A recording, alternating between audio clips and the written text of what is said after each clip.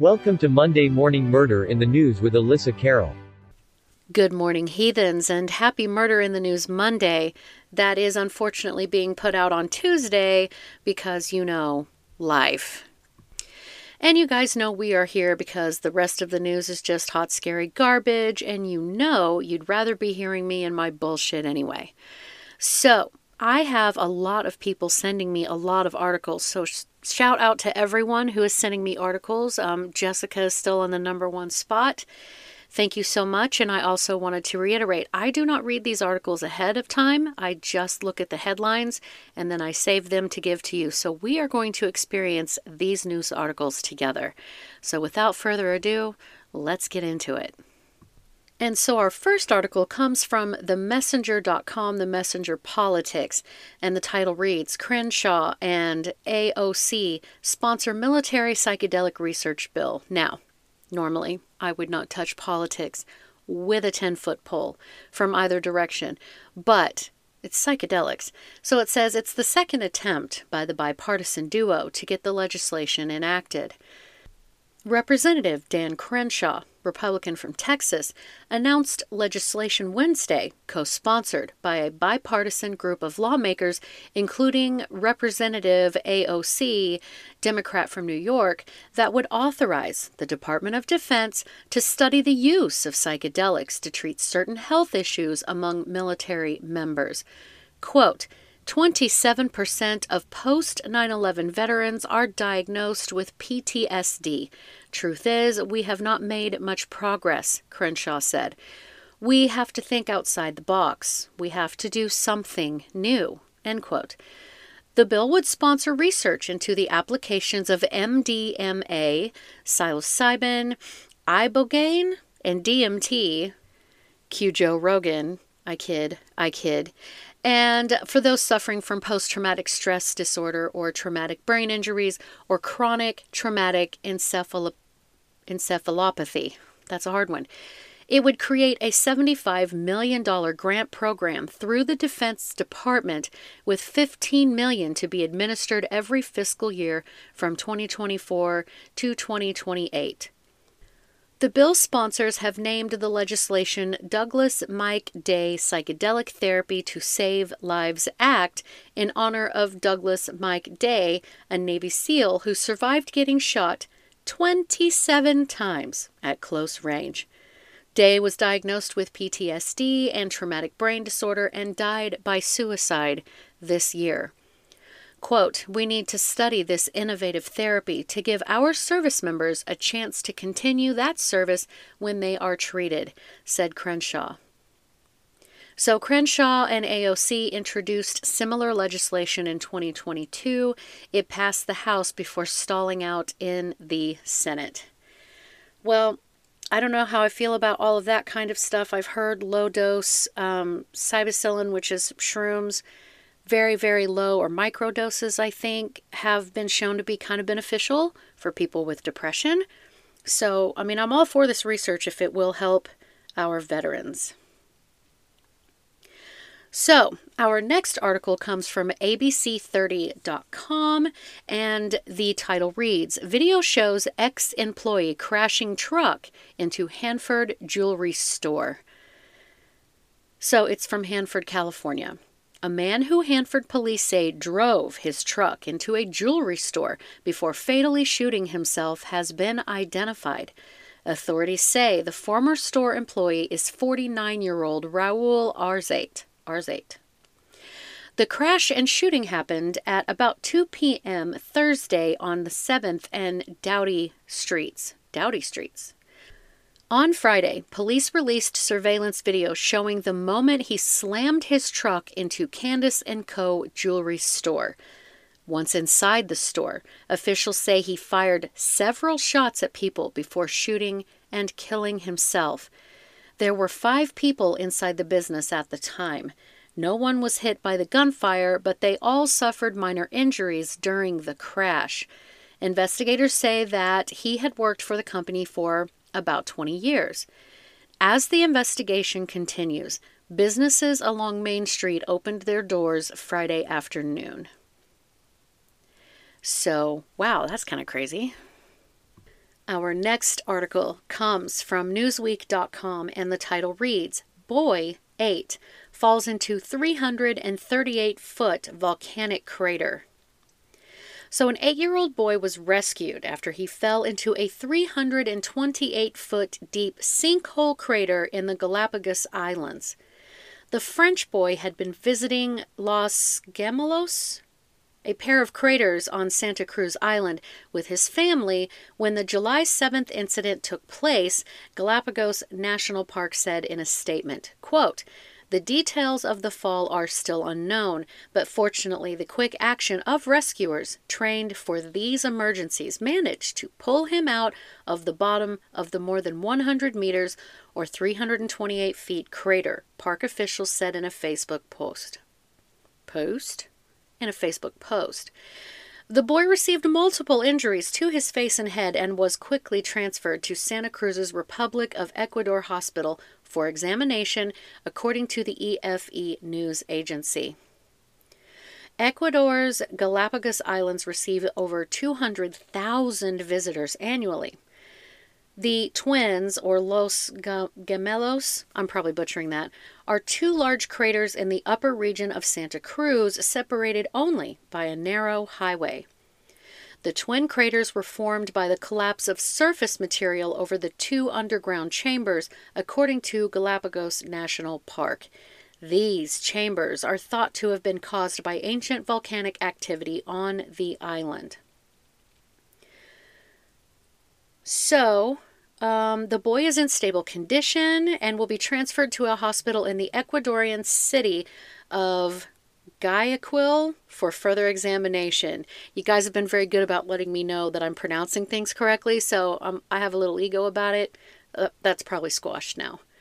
So the director of the Santa Cruz Hospital, Boris Daza, told local media it was something miraculous that the boy was not more severely injured.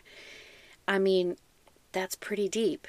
So it is sort of a miracle that he isn't more injured. Good Lord. So our next news article comes from apnews.com, and the title reads, Police link a man to two women whose bodies were found in different Minnesota storage units.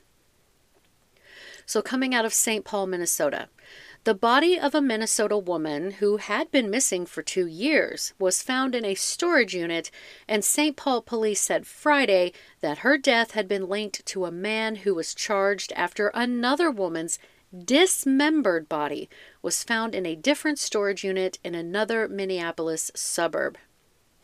Joseph Jorgensen hasn't yet been charged in Fanta crazy last name's death, but the 40-year-old was charged last week with second-degree murder in the death of Manny Starin, 33. So, crazy last name's body was found Thursday in a Coon Rapids storage unit. Wow. While Starin's body was found last month in a storage unit in Woodbury. Woodbury? That makes me think of the governor. St. Paul Police Sergeant Mike Ernster said Jorgensen is a person of interest, quote unquote, in the 33-year-old crazy last name's death after investigators connected him to the Coon Rapids storage unit. Police are now trying to determine if Jorgensen could be linked to any other missing people. Quote, "It's nothing short of horrific," Ernster said. The Minnesota Bureau of Criminal Apprehension received a tip in May that crazy last names had been in an abusive relationship with Jorgensen. Oh, the plot thickens. Before her disappearance in July of 2021. Police have said that Starin and Jorgensen had also been in a relationship before her death. Police have not determined where or when crazy last names was killed. I'm really not trying to be disrespectful. Investigators searched a home Friday that Jorgensen used to live in until last September. Jorgensen's attorney did not return a call from the newspaper Friday.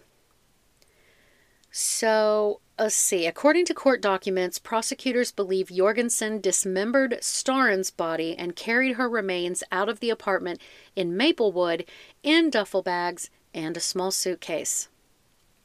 Video from the apartment building showed Storin running from Jorgensen on April 21st before he caught her and pushed her back inside. She wasn't seen leaving the apartment again. Yikes. Oh, I'm glad he was caught. Our next article comes from KTLA5, LA's very own. Title reads, James Lewis, the suspect in the 1982 Tylenol poisonings that killed 7 in the Chicago area, has died. So the suspect in the 1982 Tylenol poisonings that killed 7 people in the Chicago area triggered a nationwide panic and led to an overhaul in the safety of over-the-counter medication packaging, has died, police said on Monday. Officers, firefighters, and EMTs responding to a report of an unresponsive person at about 4 p.m. Sunday found James W. Lewis dead in his Cambridge, Massachusetts home. Cambridge Police Superintendent Frederick Cabral said in a statement he was 76. Now, see, I thought maybe he died in jail. Shows what I know. Quote, following an investigation, Lewis's death was determined to be not suspicious, the statement says. No one was ever charged in the deaths of 7 people who took the over-the-counter painkillers laced with cyanide. I think Ted Kaczynski was kind of an underground suspect, wasn't he? Lewis served more than 12 years in prison for sending an extortion note to manufacturer Johnson & Johnson demanding $1 million to, quote, stop the killing. He and his wife moved to Massachusetts in 1995 following his release. Listed numbers for his wife were not in service. So when Lewis was arrested in New York City in 1982 after a nationwide hunt, he gave investigators a detailed account of how the killer might have operated. Lewis later admitted sending the letter and demanding the money, but said he never intended to collect it. He said he wanted to embarrass his wife's former employer by having the money sent to the employer's bank account. That literally is not even logical. So Lewis, who had a history of trouble with the law, always denied any role in the Tylenol deaths, but remained a suspect and in 2010 gave DNA samples to the FBI. He even created a website in which he said he was framed. Although the couple lived briefly in Chicago in the early 1980s, Lewis said that they were in New York City at the time of the poisonings. Whether it was him or not, he was a suspect and he died. That's what we get from that article. Okay, here's kind of a heavier one, and this one has definitely polarized the true crime community. This comes from apnews.com. The title reads, Charles Manson follower Leslie Van Houten released from prison a half-century after grisly killings. So coming out of Los Angeles, Charles Manson follower Leslie Van Houten, a former homecoming princess who at 19 helped carry out the shocking killings of a wealthy Los Angeles couple at the direction of the violent and manipulative cult leader, walked out of a California prison Tuesday after serving more than 50 years of a life sentence. Van Houten, now 73 years old, quote, was released to parole supervision, the California Department of Corrections and Rehabilitation said in a statement. She left the California Institution for Women in Corona, east of Los Angeles, in the early hours of the morning and was driven to transitional housing, her attorney said. Quote, she is still trying to get used to the idea that this is real, her attorney said. So days earlier, Governor Gavin Newsom announced he would not fight a state appeals court ruling that Van Houten should be granted parole. He said it was unlikely the state Supreme Court would consider an appeal. Van Houten was originally sentenced to death for helping Manson's followers carry out the August of 1969 killings of Lino LaBianca, a grocer in Los Angeles, and his wife, Rosemary. Her sentence was later commuted to life in prison when the California Supreme Court overturned the state's death penalty law in 1972. Voters and state lawmakers eventually reinstated the death penalty, but it did not apply retroactively. So most of us are very familiar with this story, right? But I'm going to continue to read the article for those who might not be. The LaBiancas were killed in their home, and their blood was smeared on the walls afterward. Van Houten later described holding Rosemary LaBianca down with a pillowcase over her head as others stabbed her. Then, ordered by Manson follower Charles Tex Watson to, quote, do something, Van Houten said she picked up a knife and stabbed the woman more than a dozen times. The slayings happened the day after Manson followers killed actress Sharon Tate and 4 others. Van Houten, who was 19 at the time, did not participate in the Tate killings, and that's kind of one of those misnomer things or inaccuracies in the lore of the Manson situation. Van Houten was not at Sharon Tate's house. So Van Houten is expected to spend about a year in a halfway house, adjusting to a world changed immeasurably by technology in the past half-century. Quote, she has to learn to use the internet. She has to learn to buy things without cash. It is a very different world than when she went in. So, again, this has been a very kind of polarizing situation where a lot of people are like, she served her time.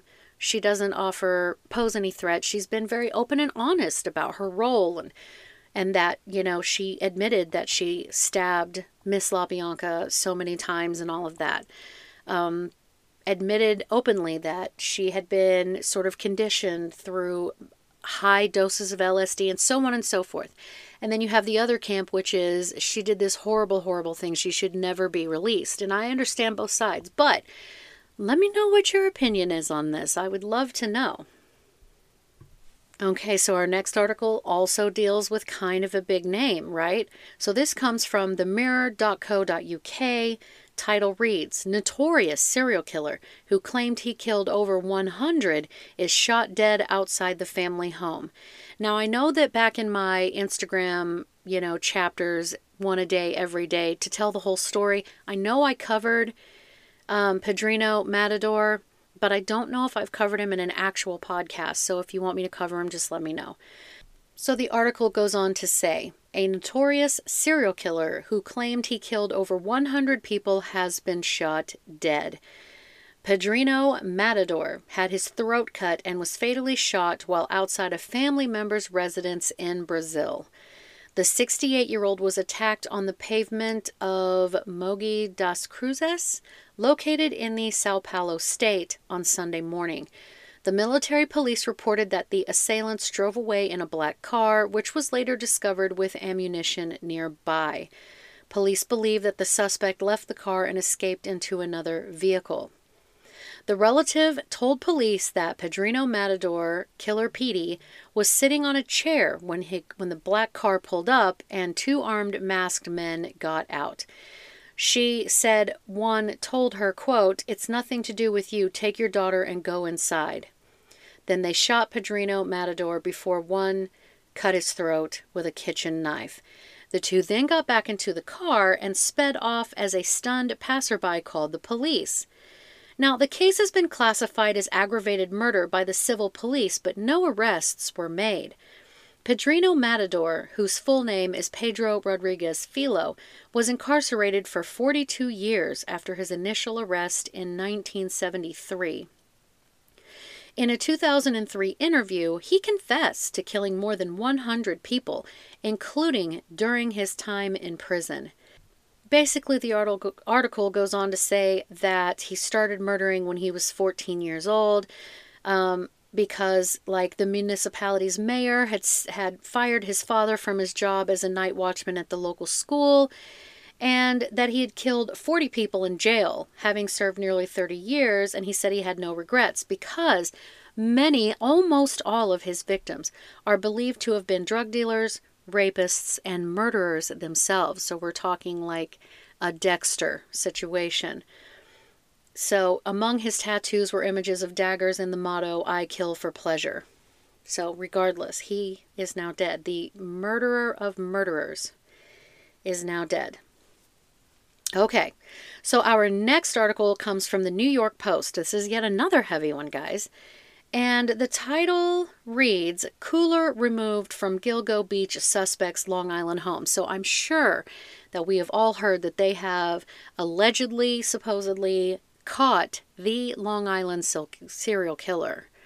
I did do a podcast on him way back, and actually a close friend of mine sent me a TikTok of a guy who said that if any podcasters, like this guy specifically, would listen to everybody's stuff about him, and so podcasters, if you did content about the Long Island serial killer, he probably listened to you. And that was kind of funny. I was like, well, thank God I live in the middle, far, far away from all of that, because yikes. But anyway, obviously I'm going to have to revisit, right? But back to the article. So, police removed a cooler from the Long Island home of the suspect arrested in connection to the notorious Gilgo Beach murders Friday morning, a source told the Post. State and Suffolk County authorities swarmed the home of Rex Heuermann, 59, on First Avenue in Massapequa Park after his arrest in the early hours. So Rex, a married dad of 2 and an architect who runs RH Architects in New York City, is expected to appear in court later Friday. Shortly before 9:30 a.m., hours after the initial early morning arrest, at least 8 investigators in forensic gear were still milling around the home near a quiet suburban intersection. Heuermann had been on the Special Gilgo Beach Homicide Investigation Task Force's radar for at least a year. He was finally arrested after being linked to the so-called Gilgo 4 through DNA, the sources explained. So it is unclear if police believe the cooler is tied to the Gilgo 4 killings or is possibly connected to additional crimes. Suffolk County officials and the FBI confirmed that they will announce a, quote, significant development in the case at a press conference scheduled for 4 p.m., according to a joint news release. So if you have seen a picture of this guy, he is massive. So this article was written July 14th. We're on the 17th. So this was 3 days ago. But if you've seen them, there's a picture where they're walking him out in handcuffs. And he is just like, it's really giving me like Kemper vibes. He is absolutely massive guy. And then he was targeting, supposedly, targeting these really kind of petite sex worker girls. And I'm all of 5'3" and a bit of change, so kind of insane. I'm really kind of glad I didn't live anywhere near there. I mean, I'm not a sex worker, but you know what I'm saying. Moving on, we're at abc30.com, and the title reads, 3, quote, heavily decomposed bodies discovered at remote wilderness campsite. 3 heavily decomposed people have been discovered at a remote campsite in the Colorado wilderness, and authorities are trying to figure out who they are and how long they might have been there for.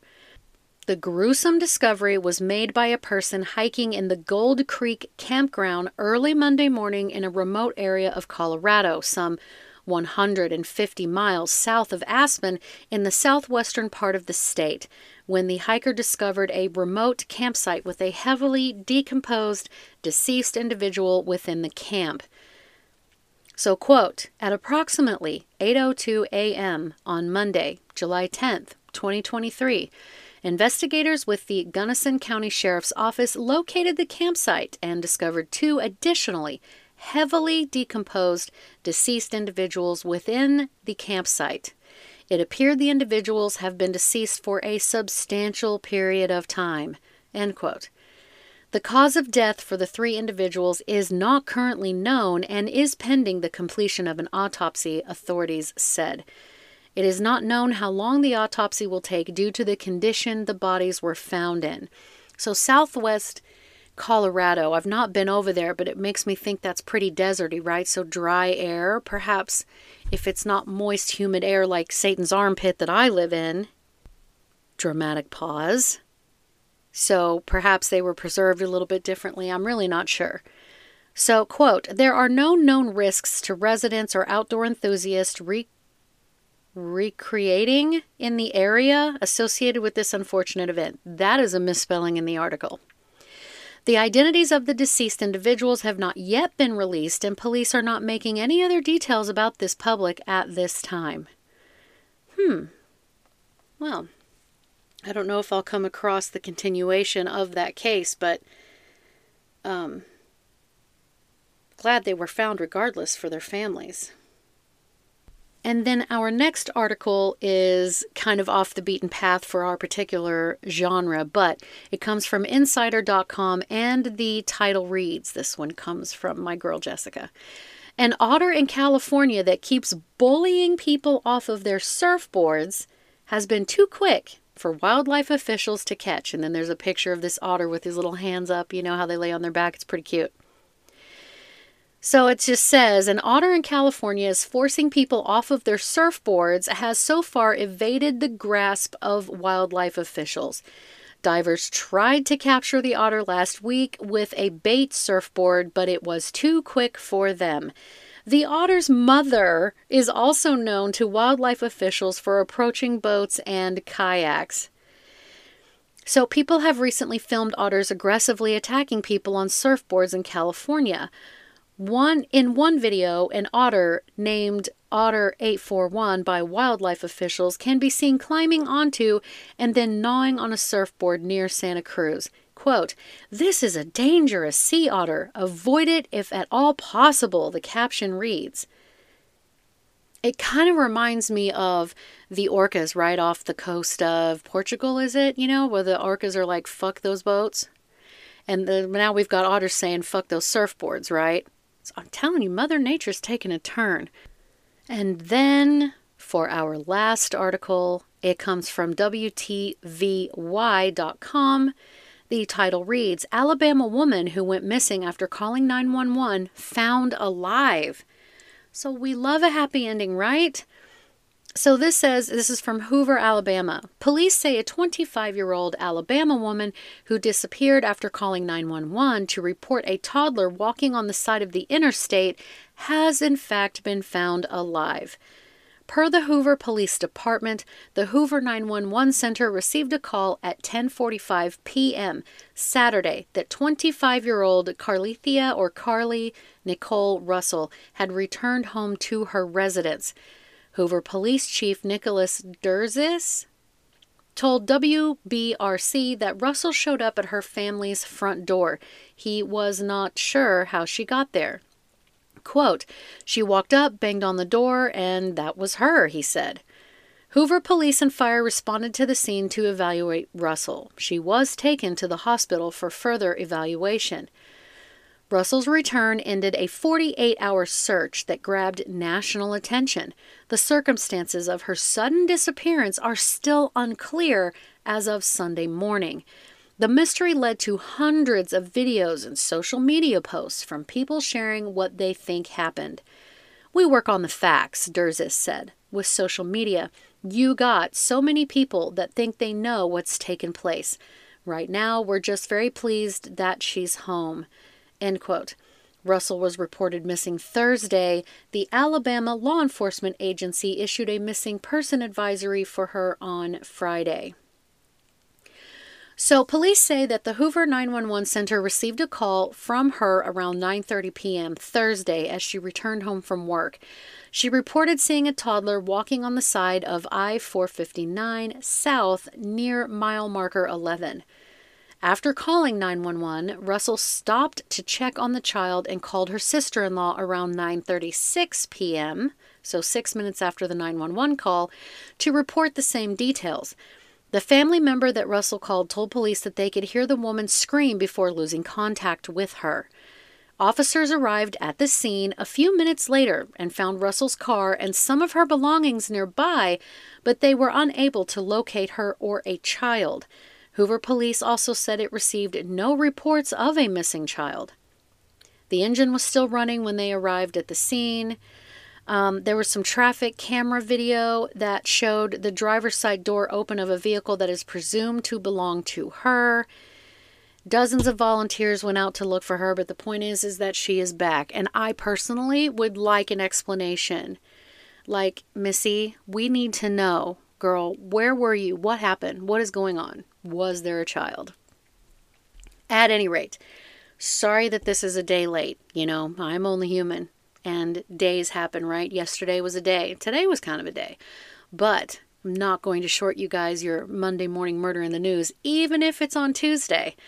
So, as I always say, It is the beginning of the week. We must endure. We're all in this together, okay?